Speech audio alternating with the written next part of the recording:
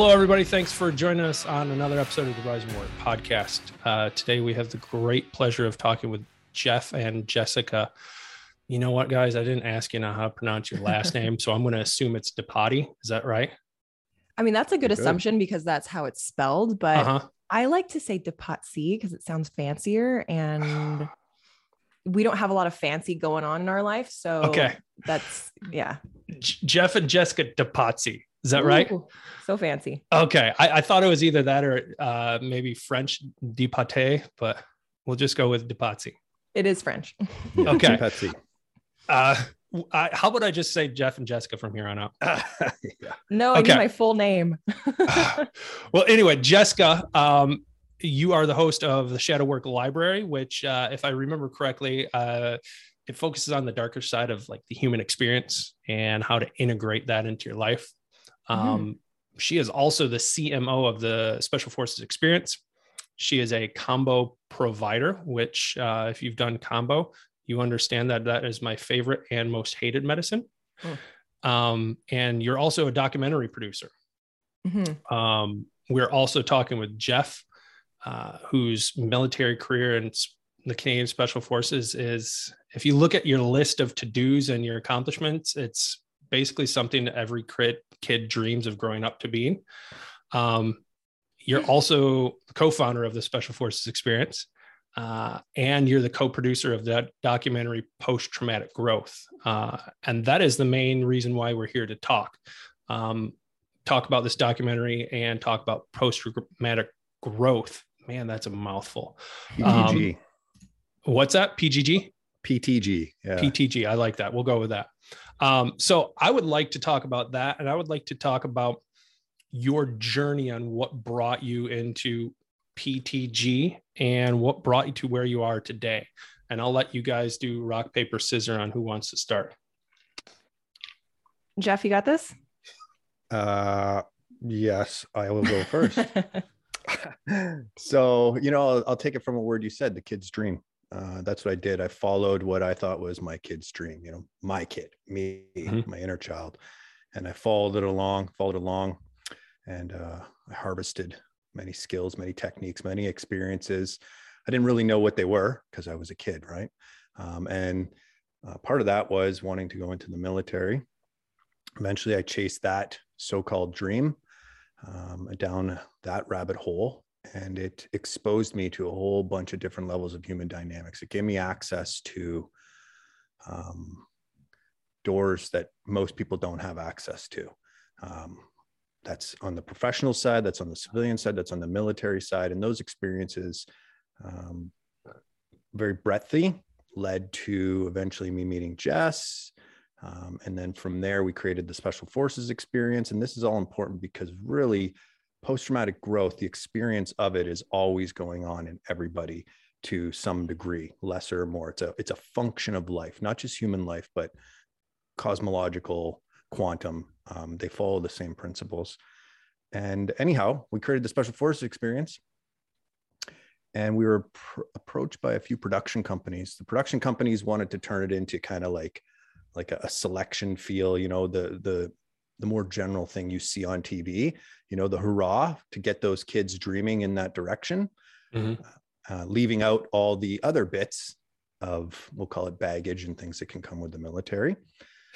Anyhow, we were running our first serial of the process, which is kind of the flagship of the Special Forces Experience.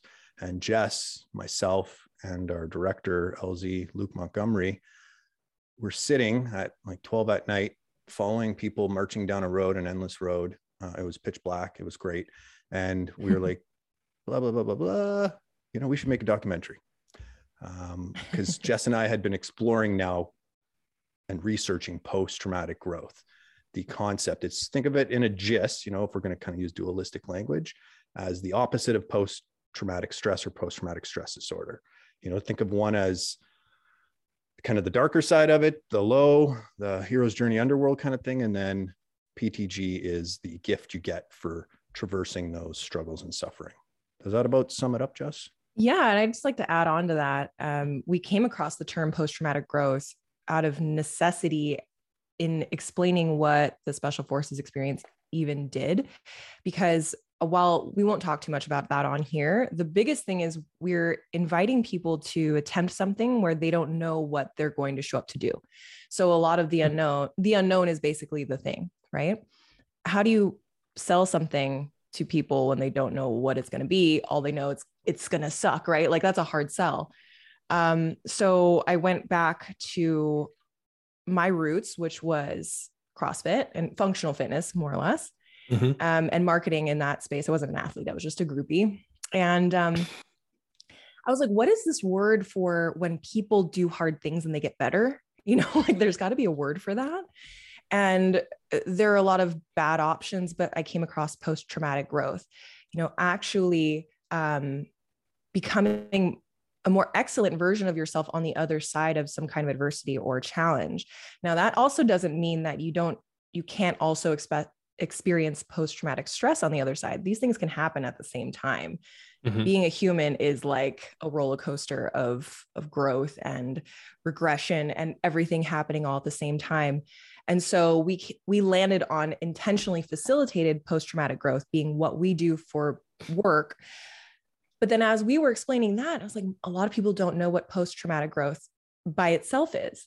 It seems like this phenomena, this thing that just kind of happens to people. And so when we were in that truck, we were thinking, you know, maybe it would be really cool to explore, is there a science behind this, or does it just happen to people?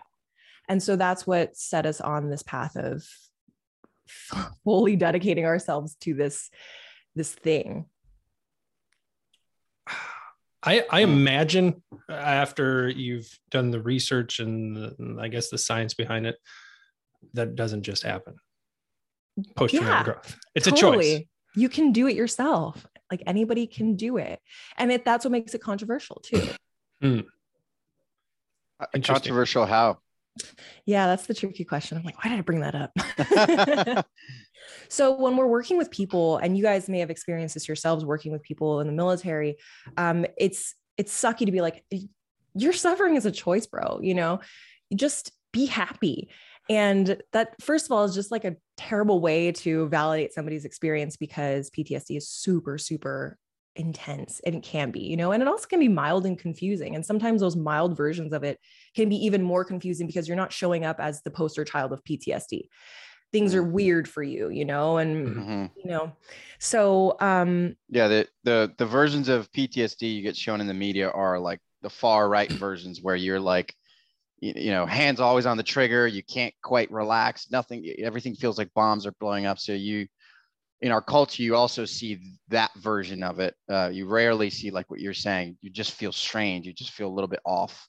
Totally. So you're not shown the full spectrum. So I'm glad you mentioned the kind of a spectrum of post-traumatic growth and post-traumatic stress, because it gives you an opportunity to in describing it that way, it allows you to kind of articulate where can you be personally responsible and say, like, how am I going to choose to experience this? So I'm curious, in that same vein, how you're, as people go through your program and as you're researching this, what have you found to be sort of the markers of people who tend to or can be guided to growth, and people who tend to or kind of fall into more victim mentality, potentially lead them deeper into a route of you know, kind of compounding the PTSD, if you will?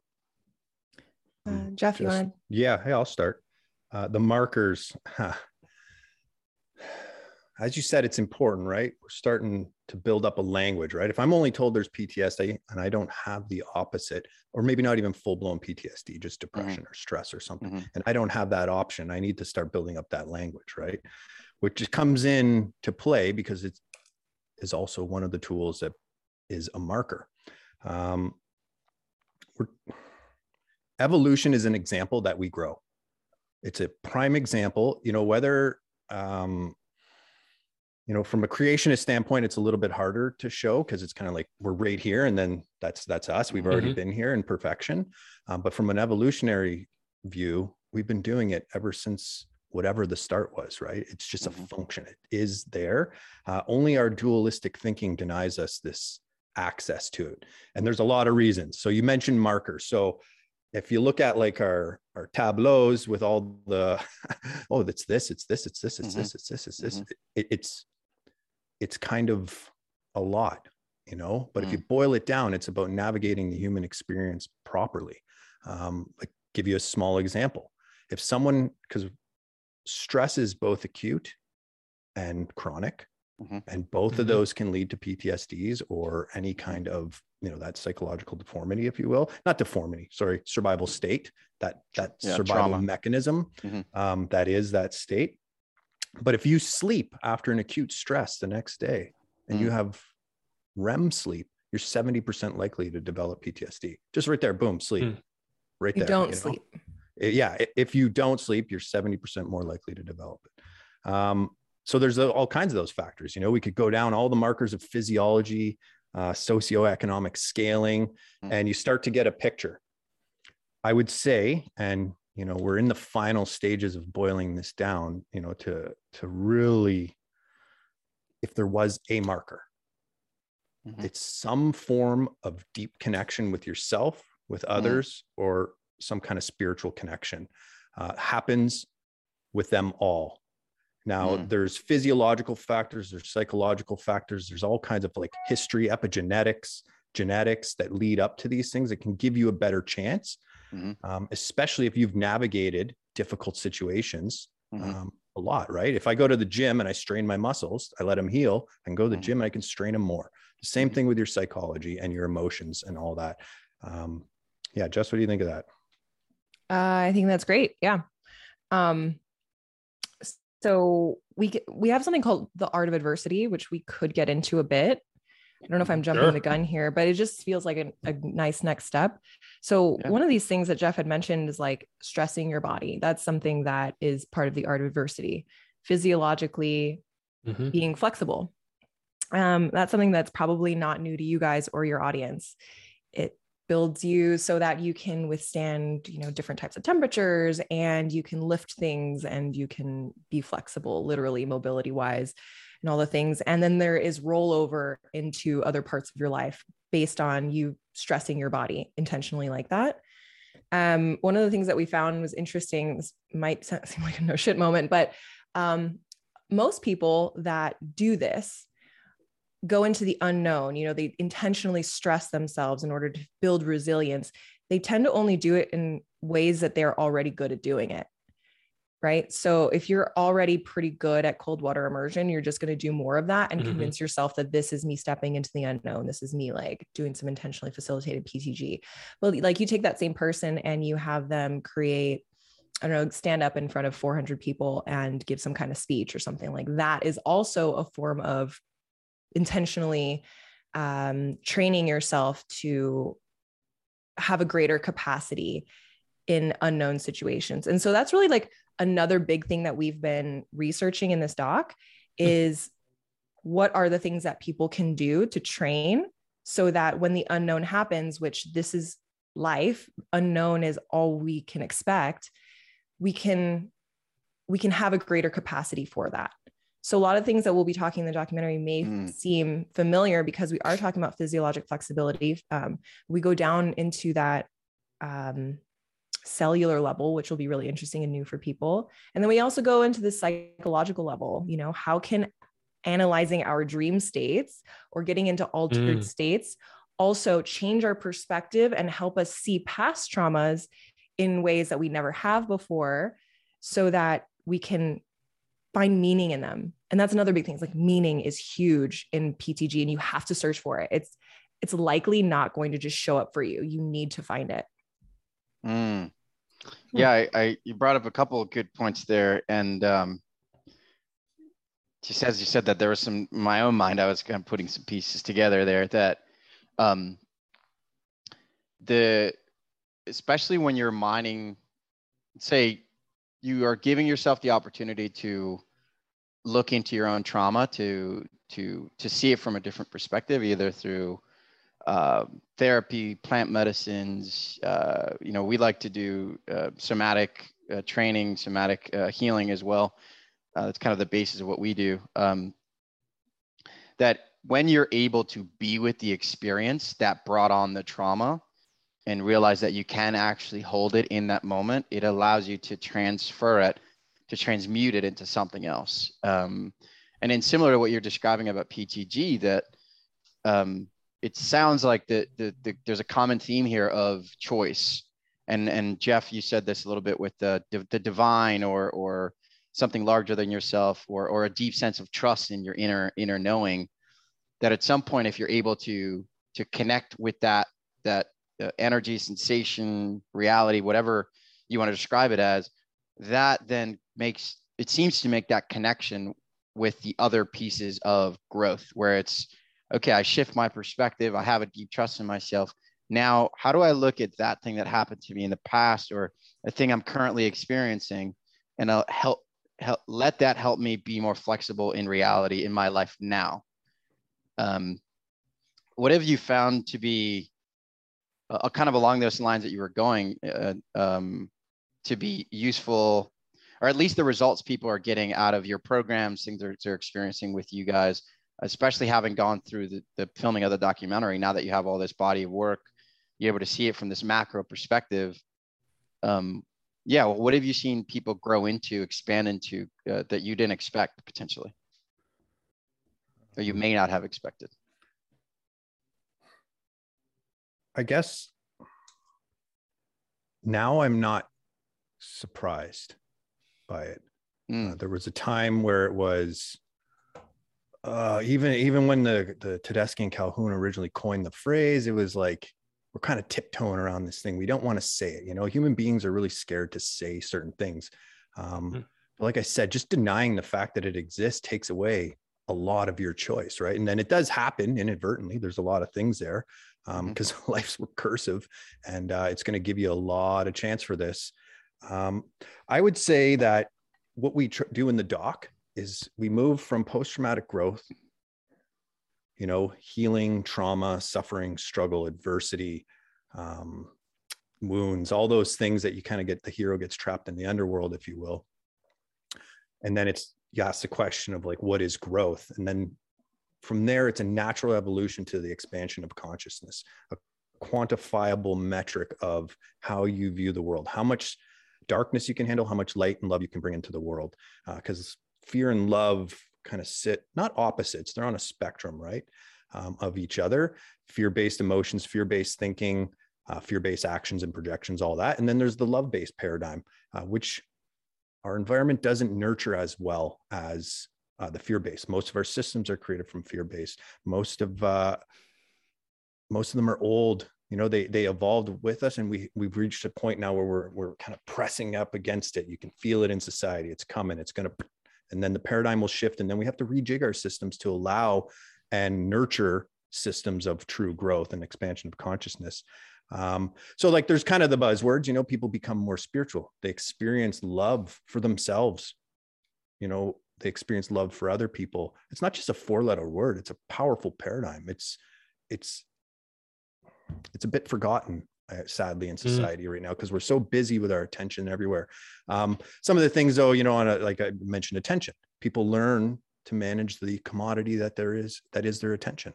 They start to focus on things that it feels psychically more right for them. It feels physiologically and psychologically more right for them. So they pay attention to what they're reading. They're paying attention to what podcasts they're listening to. They're not just mindlessly filtering people's opinions. They realize, they go back into childhood, because there is no, I'm there, you know, that growth happens, and that expansion can continue to happen, but there is no like, boom, I'm there. The second I've arrived.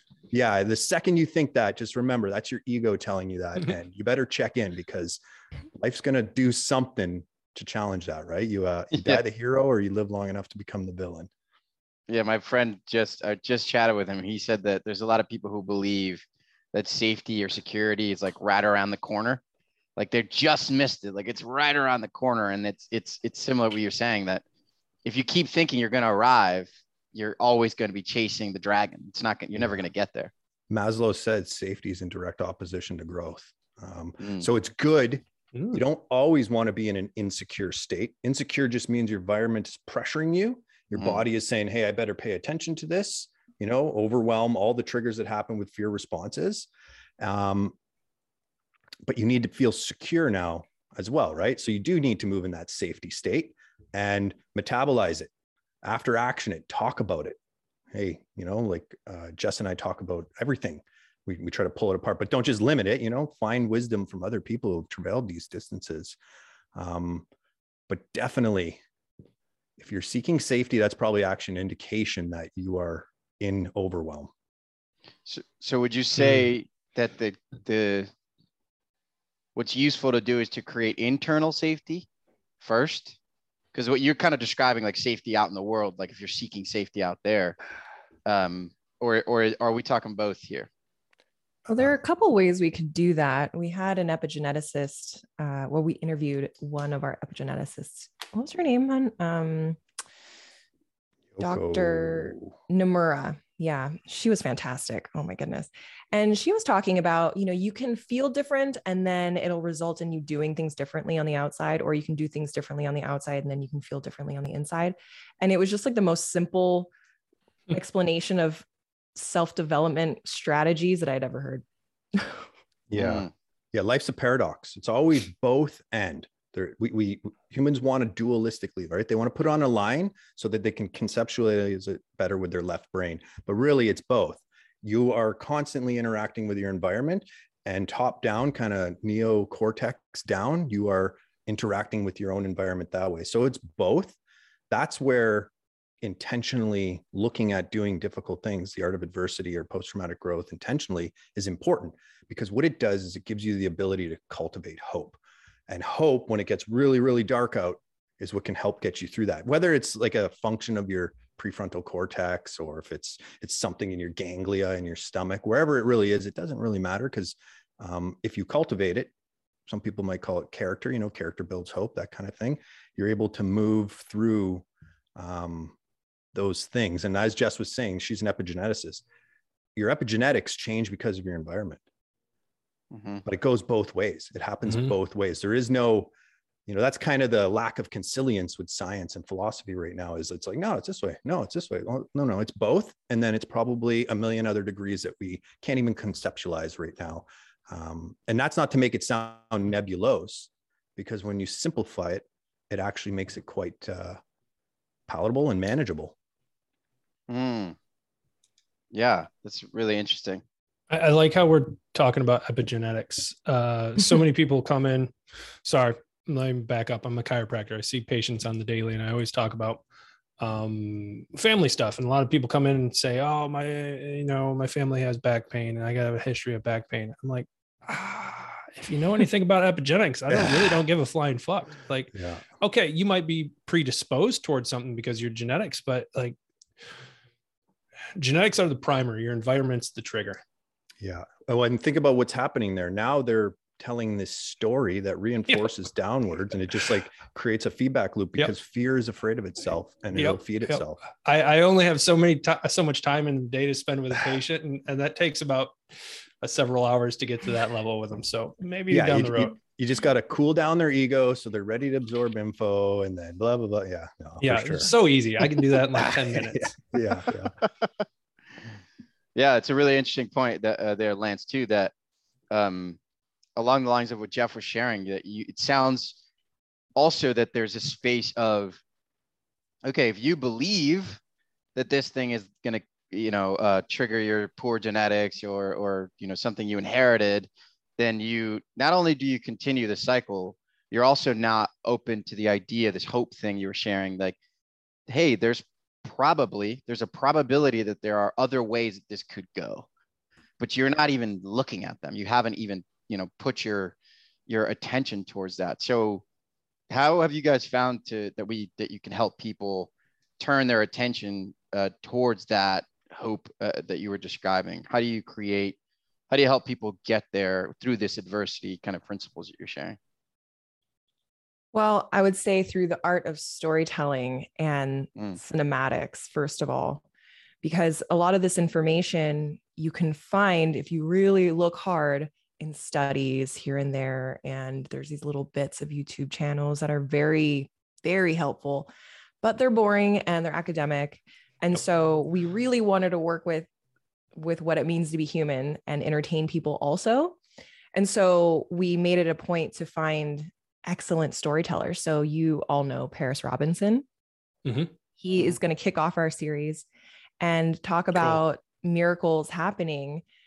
One of the things that we wanted to highlight was miracles are not just possible, they're probable. You know, Paris Robinson wasn't this guy that was born onto this planet with all these resources and all this agency. And like, you know, he just had all the tools to be able to heal his body. And for anybody listening who doesn't know who he was a drug dealer in Richmond, and for a long time, and like he was really good at it, you know, and he got shot multiple times in the chest and was paralyzed from the neck down. And through a series of insights and intuitive moments, he intuited how to heal his body. He intuited that I need to not limit my miracles and observe my mom showing up to me as a vision, as an actual angel, not just me hallucinating.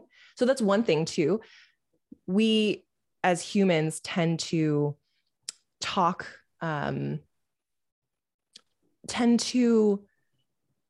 like limit the cool stuff that happens, the synchronicities, the magic. We like to talk it away. Like, oh, well, maybe it's just that. Maybe I haven't, you know, I'm paralyzed, so I'm probably seeing things, you know, or maybe it's a fucking angel, you know? And so what's true and what's helpful, do those things matter? You know, what matters more to you? So he intuited, okay, I'm going to accept this vision of my mom as a miracle. I'm going to take it as a sign to do my physical therapy. I'm going to set goals for myself. I'm going to learn how to speak impeccably with whatever tools that I have. I'm going to look back at my past and figure out, okay, why did that happen to me? What blessings have I gained based on those traumas that have happened in my past? Like he just intuited all of these things. And so we went and we found experts on all these things, on language, Mark England, on the physiology, Dr. Mike T. Nelson, on miracles, me, of course, just kidding. We brought in a medicine woman from Costa Rica. So we really wanted to dive into all these things that people that have these lived experiences of post-traumatic growth, what did they intuit and how can we all do that too? Yeah, if I could say something on that as well, Jess. What happened here is the breadth of this expanded, right? Because it went from PTG to, okay, how can we expand consciousness? What is consciousness? How do we do why? And then it's like, why is it important? You know, like, so it encompasses a lot of the human experience. Just something interesting too. Jess is absolutely right. People want to define. The more you try to define space and time, the more neurotic you're going to feel. And I'm not saying we don't. We obviously do need to. If you want to give everything definition, though, you're not going to find the answer, because then you completely do away with the abstract reality of nature.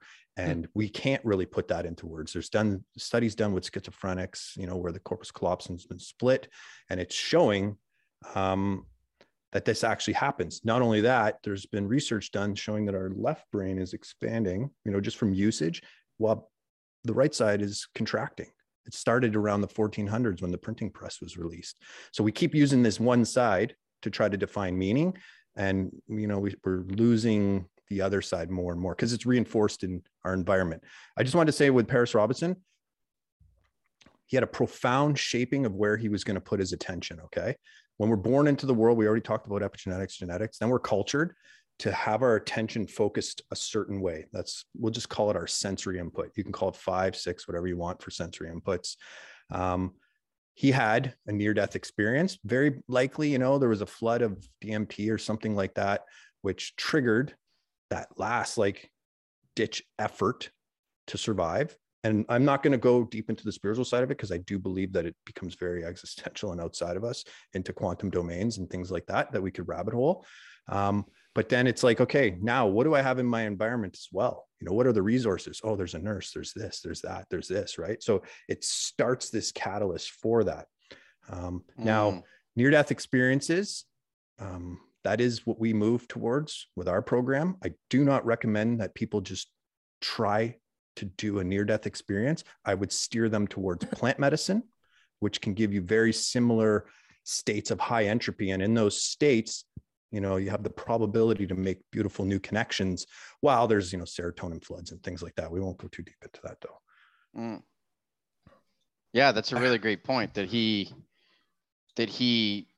had the experience and then he said, okay, well, what does that mean for my life right now? What can I do about it? These nurses around, whatever, I can look for help. I can expand myself. I think we actually did a series on ayahuasca, 10 episodes, a few episodes ago. And we found that through all those conversations that the people who were able to connect the dots from the ethereal, from the divine, whatever, we're not going to get into that, as you said, that we're able to bring it into their life, who are able to truly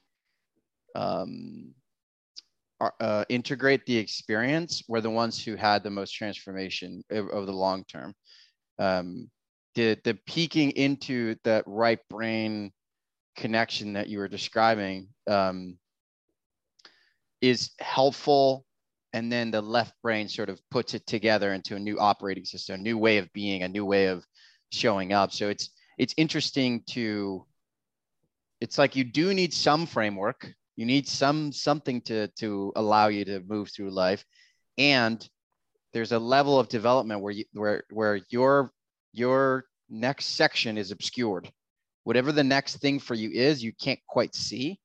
And so allowing yourself to learn how to trust that thing. And I think Paris Robinson's story very much sounds like he was able to do that intuitively after that experience of being paralyzed.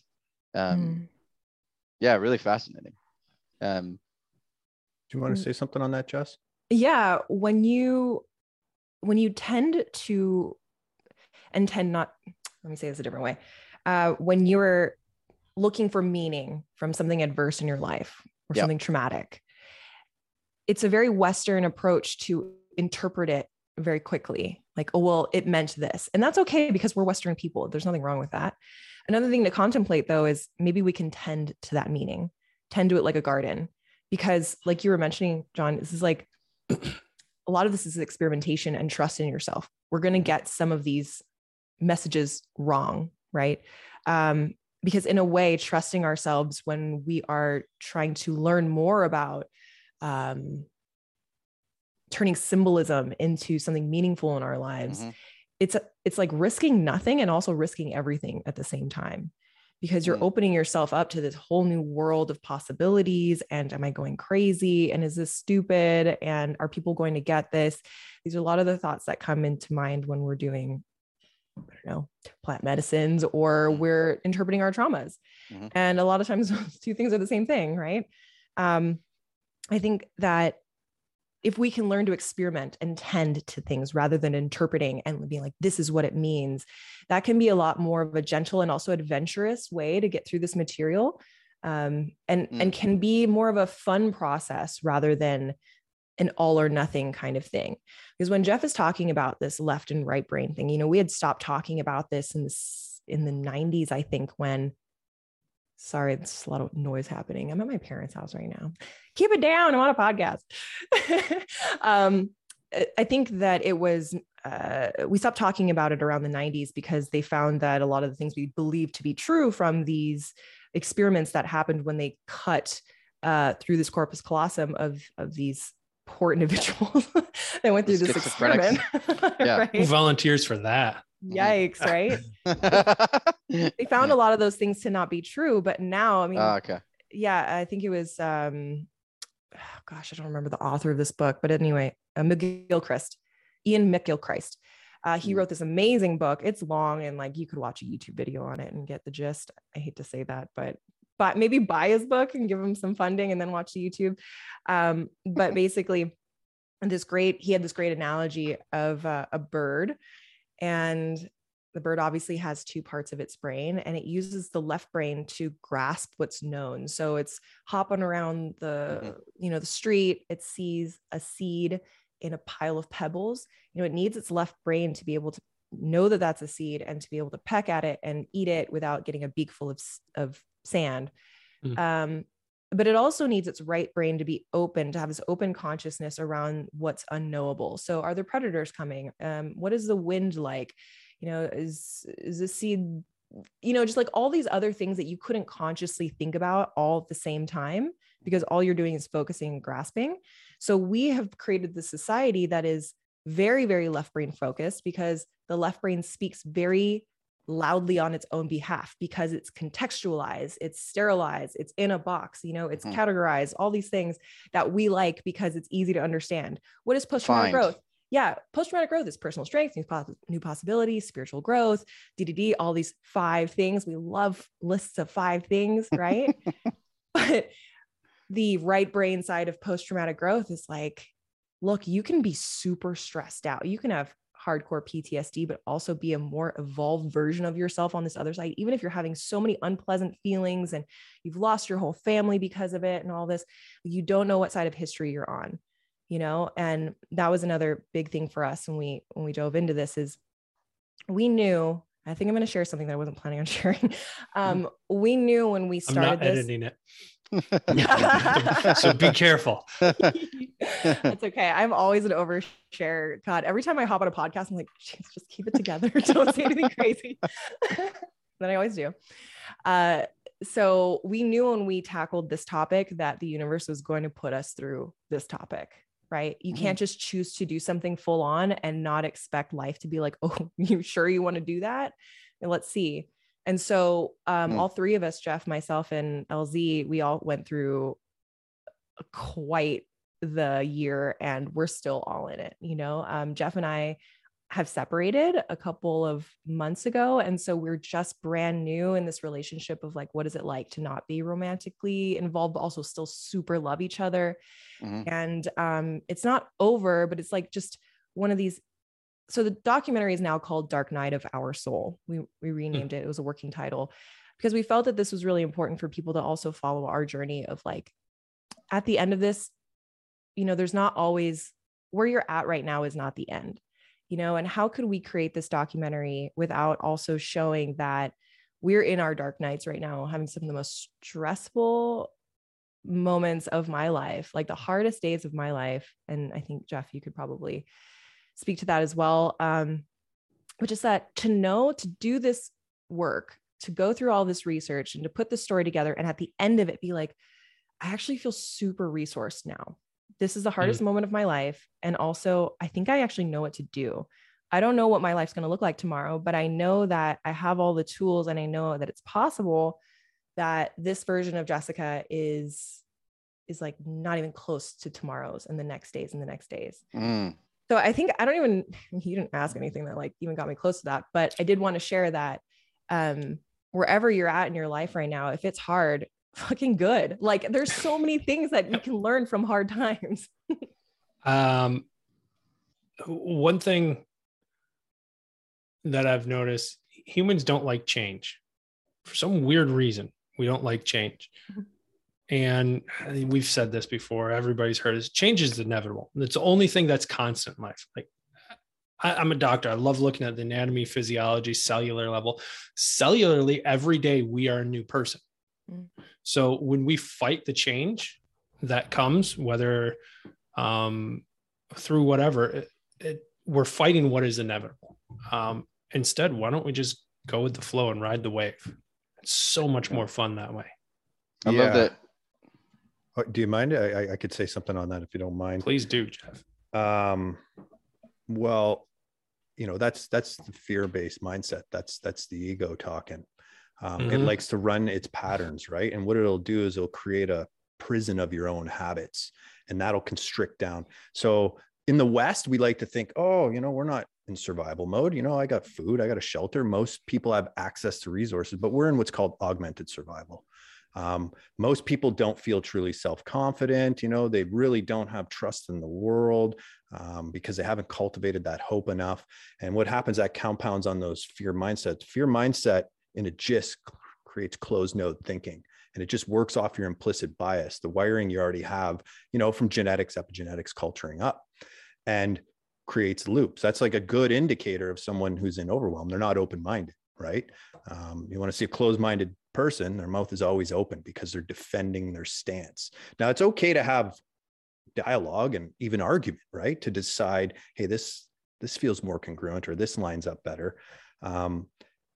But if one thing If there's one thing the fear-based mindset doesn't really want is change. And it's interesting because you watch someone collapse in on themselves like a dying star with PTSD or whatever.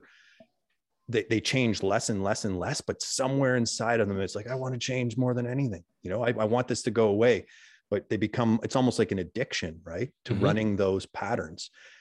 So that's why it's important to, baby step it and start. Okay, well, today I'm going to do this. This is outside. Just mentioned comfort zone.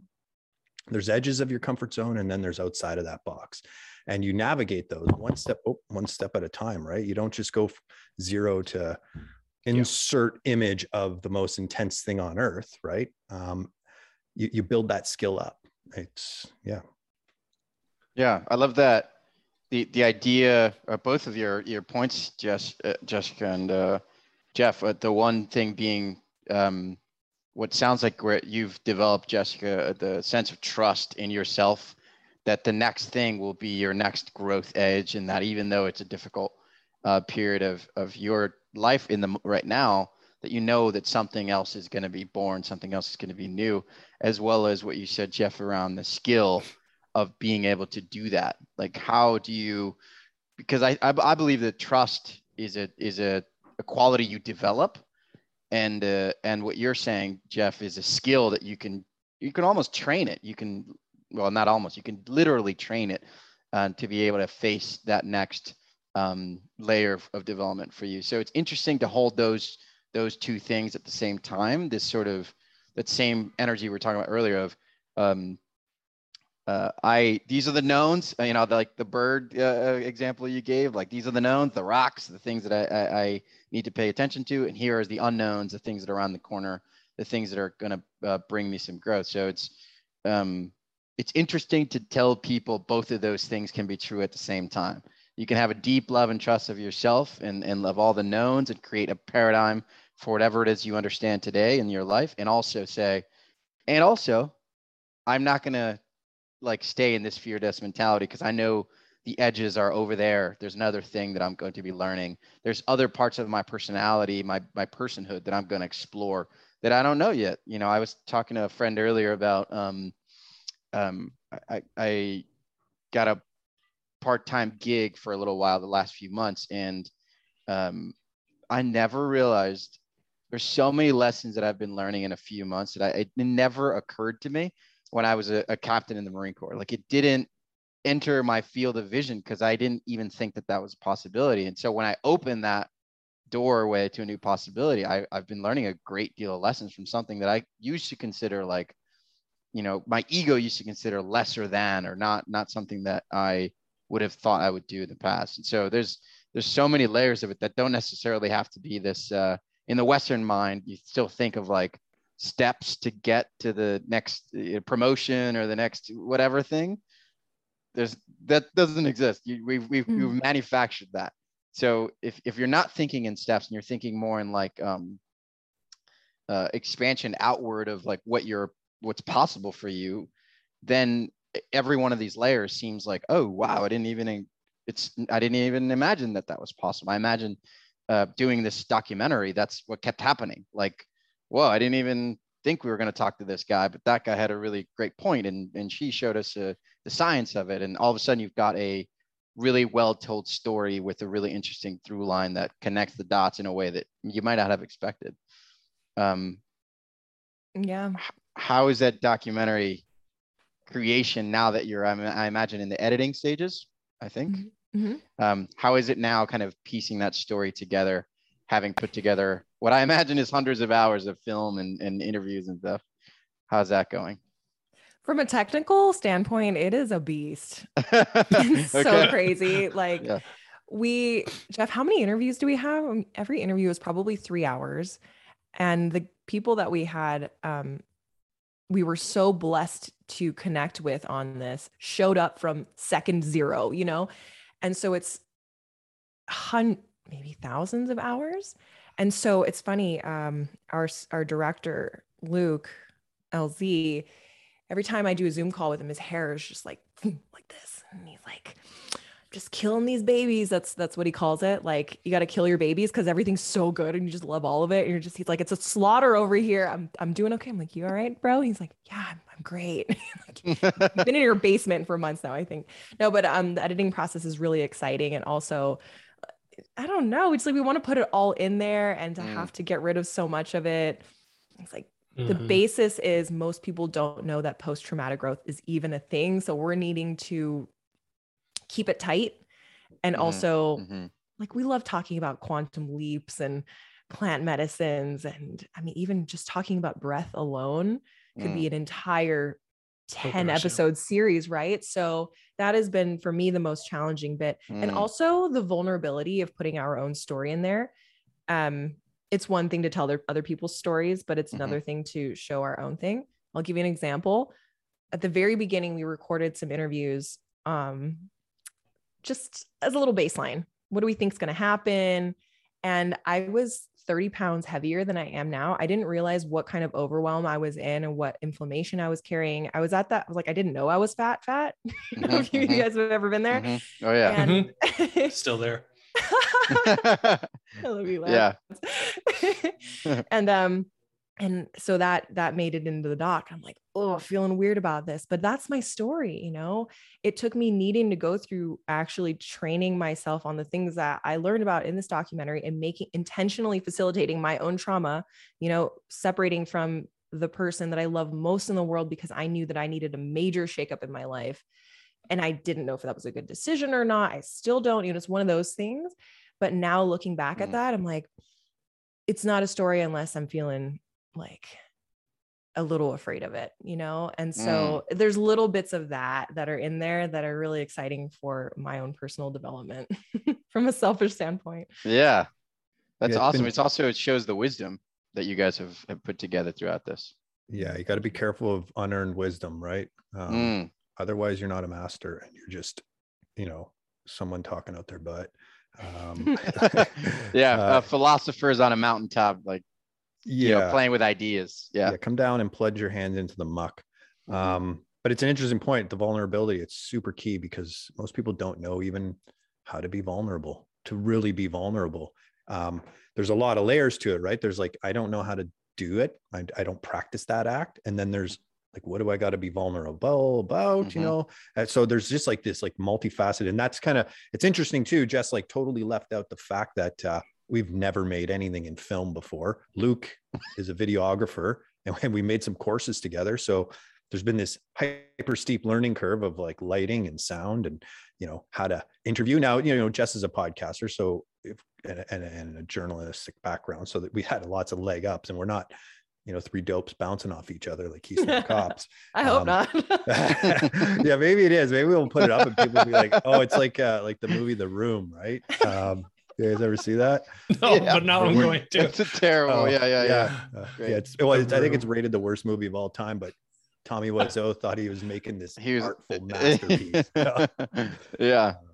Yeah, that actually is something that we worry about, delusion, because we're so passionate about it and you got to check yourself constantly, you know. But Luke is the most fantastic cinematographer I know. And he is so naturally talented. And he also did go to university for filmmaking and stuff like that. But yeah, it's been like, are we wasting our life savings on this? And we keep coming back to, you know, even if this doesn't get on Netflix, which it is, like we're manifesting that and we already have some good connections going on. Even if that doesn't happen, this was needed for us. And so somebody else will need it out there. So that's always our check of like, oh God, what are we doing? So yeah. I imagine there's a little fear of making this documentary. I think you guys would both agree with that, right? Yeah.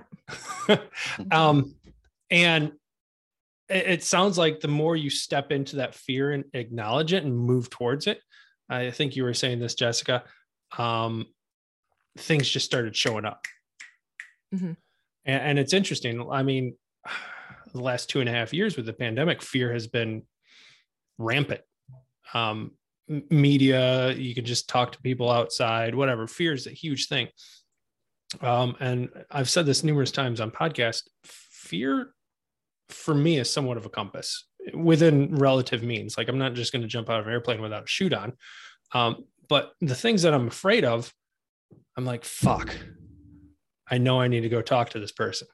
And it, like you guys are saying this, when you walk into that fear and you move more towards it, things just magically happen. Yeah, that feeling, you know, that we get down in our solar plexus when like fear is really acting up. Mm-hmm. For some reason, we train people to think that that is to be scared of. Mm-hmm. And like you said, it's a litmus. It's like, oh, okay, that's new, you know, and it takes courage, no matter what you do in work or outside work, to step over. That's what the hero needs. He needs courage. She needs courage. And so you allow it to happen. And then once you let those energies start flowing through you, they gas you up, right? They light you up. They help you move into those realms. I would, you know, as always, juxtapose that, or just like throw in the opposite, because it is both. And you can't exist in a fear state and have synchronicities happen all the time. Like They will come, because you got to calm down and allow your, whatever you want to call it, reticulated activating system, all those attention setters reorient to like this new probability of what the problem actually is. And then boom, things light up. And, you know, I believe in a thing, something like the morphogenic field, or I just kind of use the word consciousness. You know, I don't stop myself at my body, obviously in time and space, this is me, but there's something really nice on the quantum level or beyond that's going on, that you'll start calling in these things. And there's research and stuff on that. And it did happen. It was amazing. It was like, what? No, you know, how did you come into our sphere? This is crazy. You know, the craziest miracles. And beyond just well-placed networking and good smiles. You know what I mean?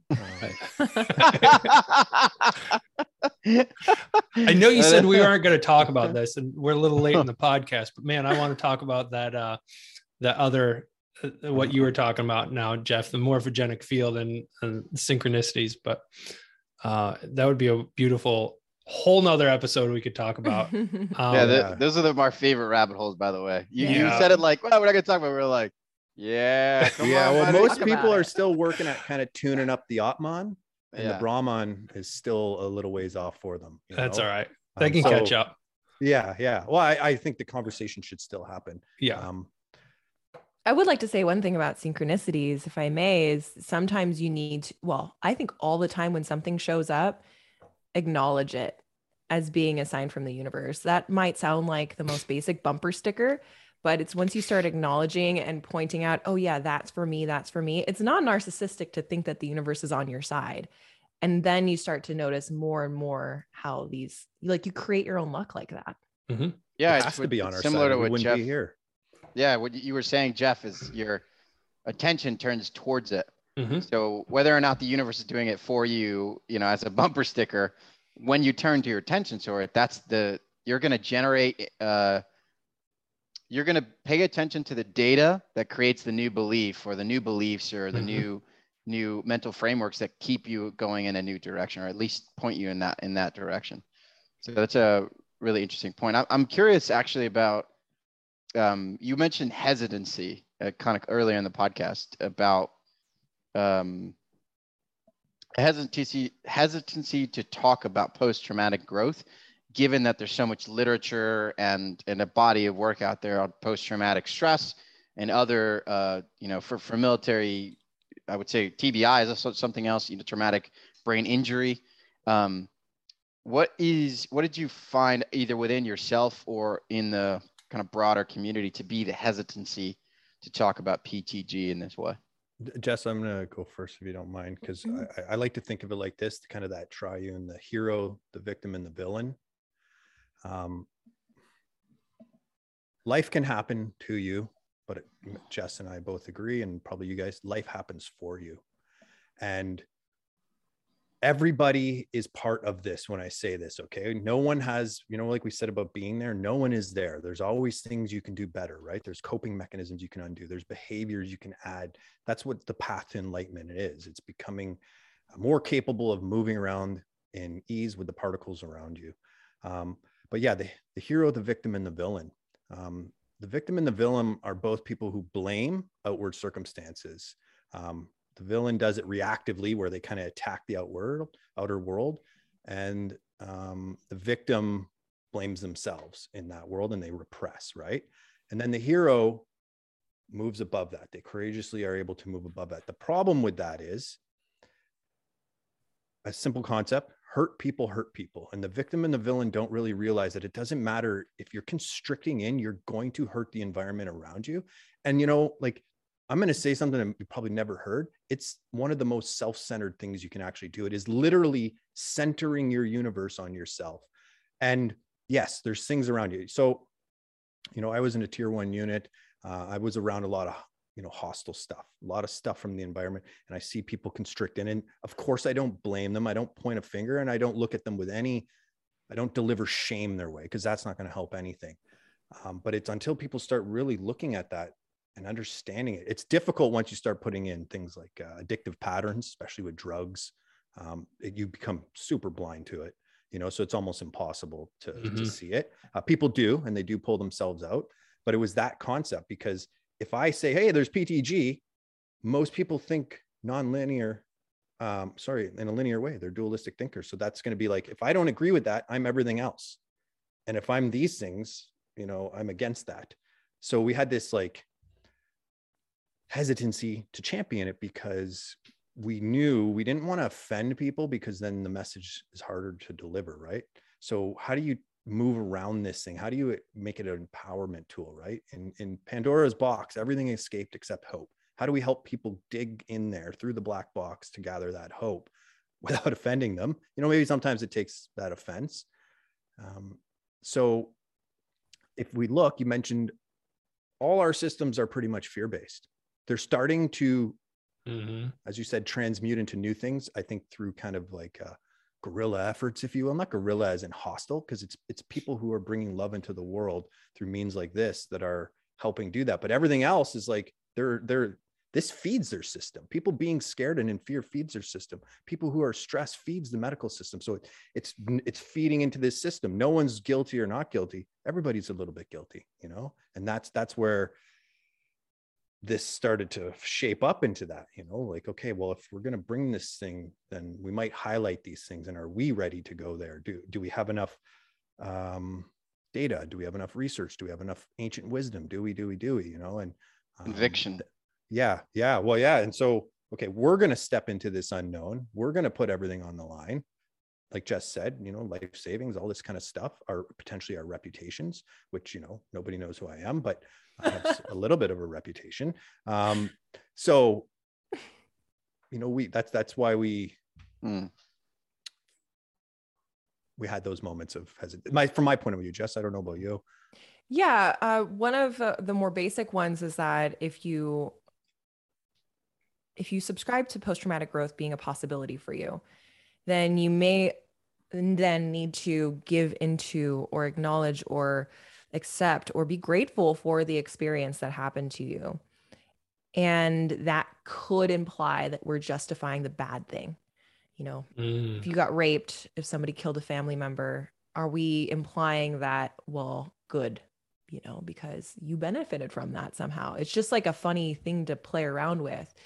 And so obviously, no, we're not going to justify things happening. You know, we're not going to glorify the rapist, because hell, like if you get raped, you could be a better person on the other side of it. I mean, it's an insane thing to say, but I just want to be very clear that we can still be grateful for the way that you handle that experience and be grateful for the moment in your life without being like glad it happened, you know, and good for that guy. So that's one thing. A more complicated controversy that I don't think anybody's going to think of, but something that I thought of was if you're going to expand your capacity to handle many situations with grace, it's possible that your level of tolerance is just too great and past what's reasonable for you. So I'll give you an example. Let's say that there's a woman, she as a child was abused physically or verbally, let's say verbally by her dad. And this kind of training, you know, slow bits of training has increased her capacity to operate in that environment her whole life. So that could be why she gets into a romantic relationship later in her life with a man that's similar to that. It's because most women who grew up, well, I don't know if most is actually the stat, but like, let's say another woman that grew up without a father who was verbally abusive, her capacity to operate normally or well in an environment with a romantic partner that's going to treat her like that. Her tolerance is like, nah, I'm not about it. You can't treat me like that, you know? So you can see how an increased capacity isn't always the best. So I don't think I'm going to address that in the doc, but it was just something that I thought of. Yeah. What's a nuance that needs to be addressed? Because those are those like kind of semantics, those things that you start to wrestle with, because of course we're not saying create more capacity for resilience so that you can be in a shitty relationship, you know? Exactly. Those are that goes back to the unknown is also what are your shadows? You know, that's what Jess does. She helps people find the conditioning that has set you up for these patterns that seem normal, you know, and that's keeping you in the loop, keeping you in the spiral, the repetitive loop. And that's suffering. Being addicted to that pattern is suffering. And it's difficult because at some point there are, you know, the jury's out if there's some bypasses, you know, if it actually works, but at some point you're going to feel that. And that, you know, can be really terrifying for people. Really actually feeling an experience. I mean, it's a lot. We've been gifted with this beautiful toolbox called emotions and feelings. And sometimes they're a lot, you know, that's why people do what they do. That's why they escape. That's why they suppress themselves in work. And yeah, that's why they suppress and repress. And then they don't know how to resolve and dissolve it. Yeah, I think that's a really great point. And I have faith and trust after talking to you guys for an hour that you'll find a way to tell that story really brilliantly. I think you guys have shared so much with us today, and in the process, it seems like you've uncovered a lot of your own stuff and also become guides, teachers in a way that you may not have had kind of the pieces together before, or at least in a different way.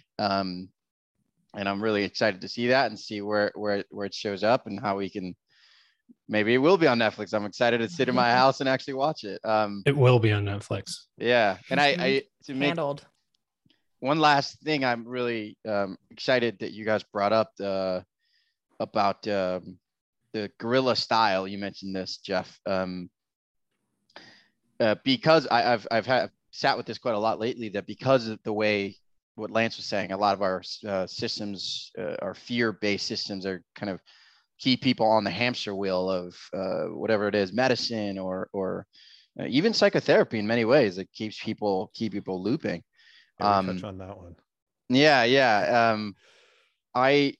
And this is huge in the veteran community. You know, we talk about it on our podcast all the time. We're like, there's a ton of charities, nonprofits, things helping people out, but not a lot of people getting people out of those situations, growing from those experiences. I like the idea of the guerrilla style, or Lance's wife might say pirate style, of saying, hey, the systems are what they are. These are the realities of whatever. There are some people who will, inside of those systems, seek to improve them, seek to make them better. That's what they're called to do. And then there are others like you guys and us and some other organizations out there, teams, small teams usually, that are creating this like small little pockets of communities. Like, hey, we've created our style of how we like to do it. Here's our language around it. We've built this system that's going to help you both create deeper inner trust and build the skill, like Jeff was saying, of being more capable of change and holding more. And I hope that, I trust and I know as well that this will be more. There'll be more of these groups, these teams, these documentary filmmakers creating more and more for people who are kind of sick of it. They're like, okay, this hasn't been working, so I need to find a way to connect the dots that's going to allow me to grow and expand and live a more fulfilling and joyful life day to day, which I find is also a byproduct of you sitting with these things. You can do the challenging thing and then look around and go, wow, I really have a great life. This is incredible. So thank you guys for being on today. Yeah. Where can everybody find you? Where can we find the information individually for you guys, and all the little pies that you guys have your fingers in? Well, you can find the Special Forces Experience at thespecialforcesexperience.com. I'm sorry that's so long, but I really like the SEO. You can find the documentary teaser and more information on Dark Night of Our Soul, which is about post-traumatic growth, at posttraumaticgrowth.film. And you can find Jeff, I'll just go through all of them. You can find Jeff on Instagram at Jeff Depatie, DEPATIE _, and myself, Jessica Depatie _. And I'll speak on your behalf again, Jeff. I just wanted to thank you guys for having us on. It's really neat to speak to other ambassadors from another tribe that's cut from the same cloth, like you were mentioning, John. It's just really neat to be able to live at a time where we can create our own cultures and piggyback off of some excellent people from our past and look into the future. And doesn't it feel like this grand experiment a little bit? Just like, oh yeah, wild, right? What a great time That's to be what alive. life is. Yeah. Well, thank you. I'll take that compliment. I appreciate it. Too. Again, thanks for being on, and we'll talk to you guys later.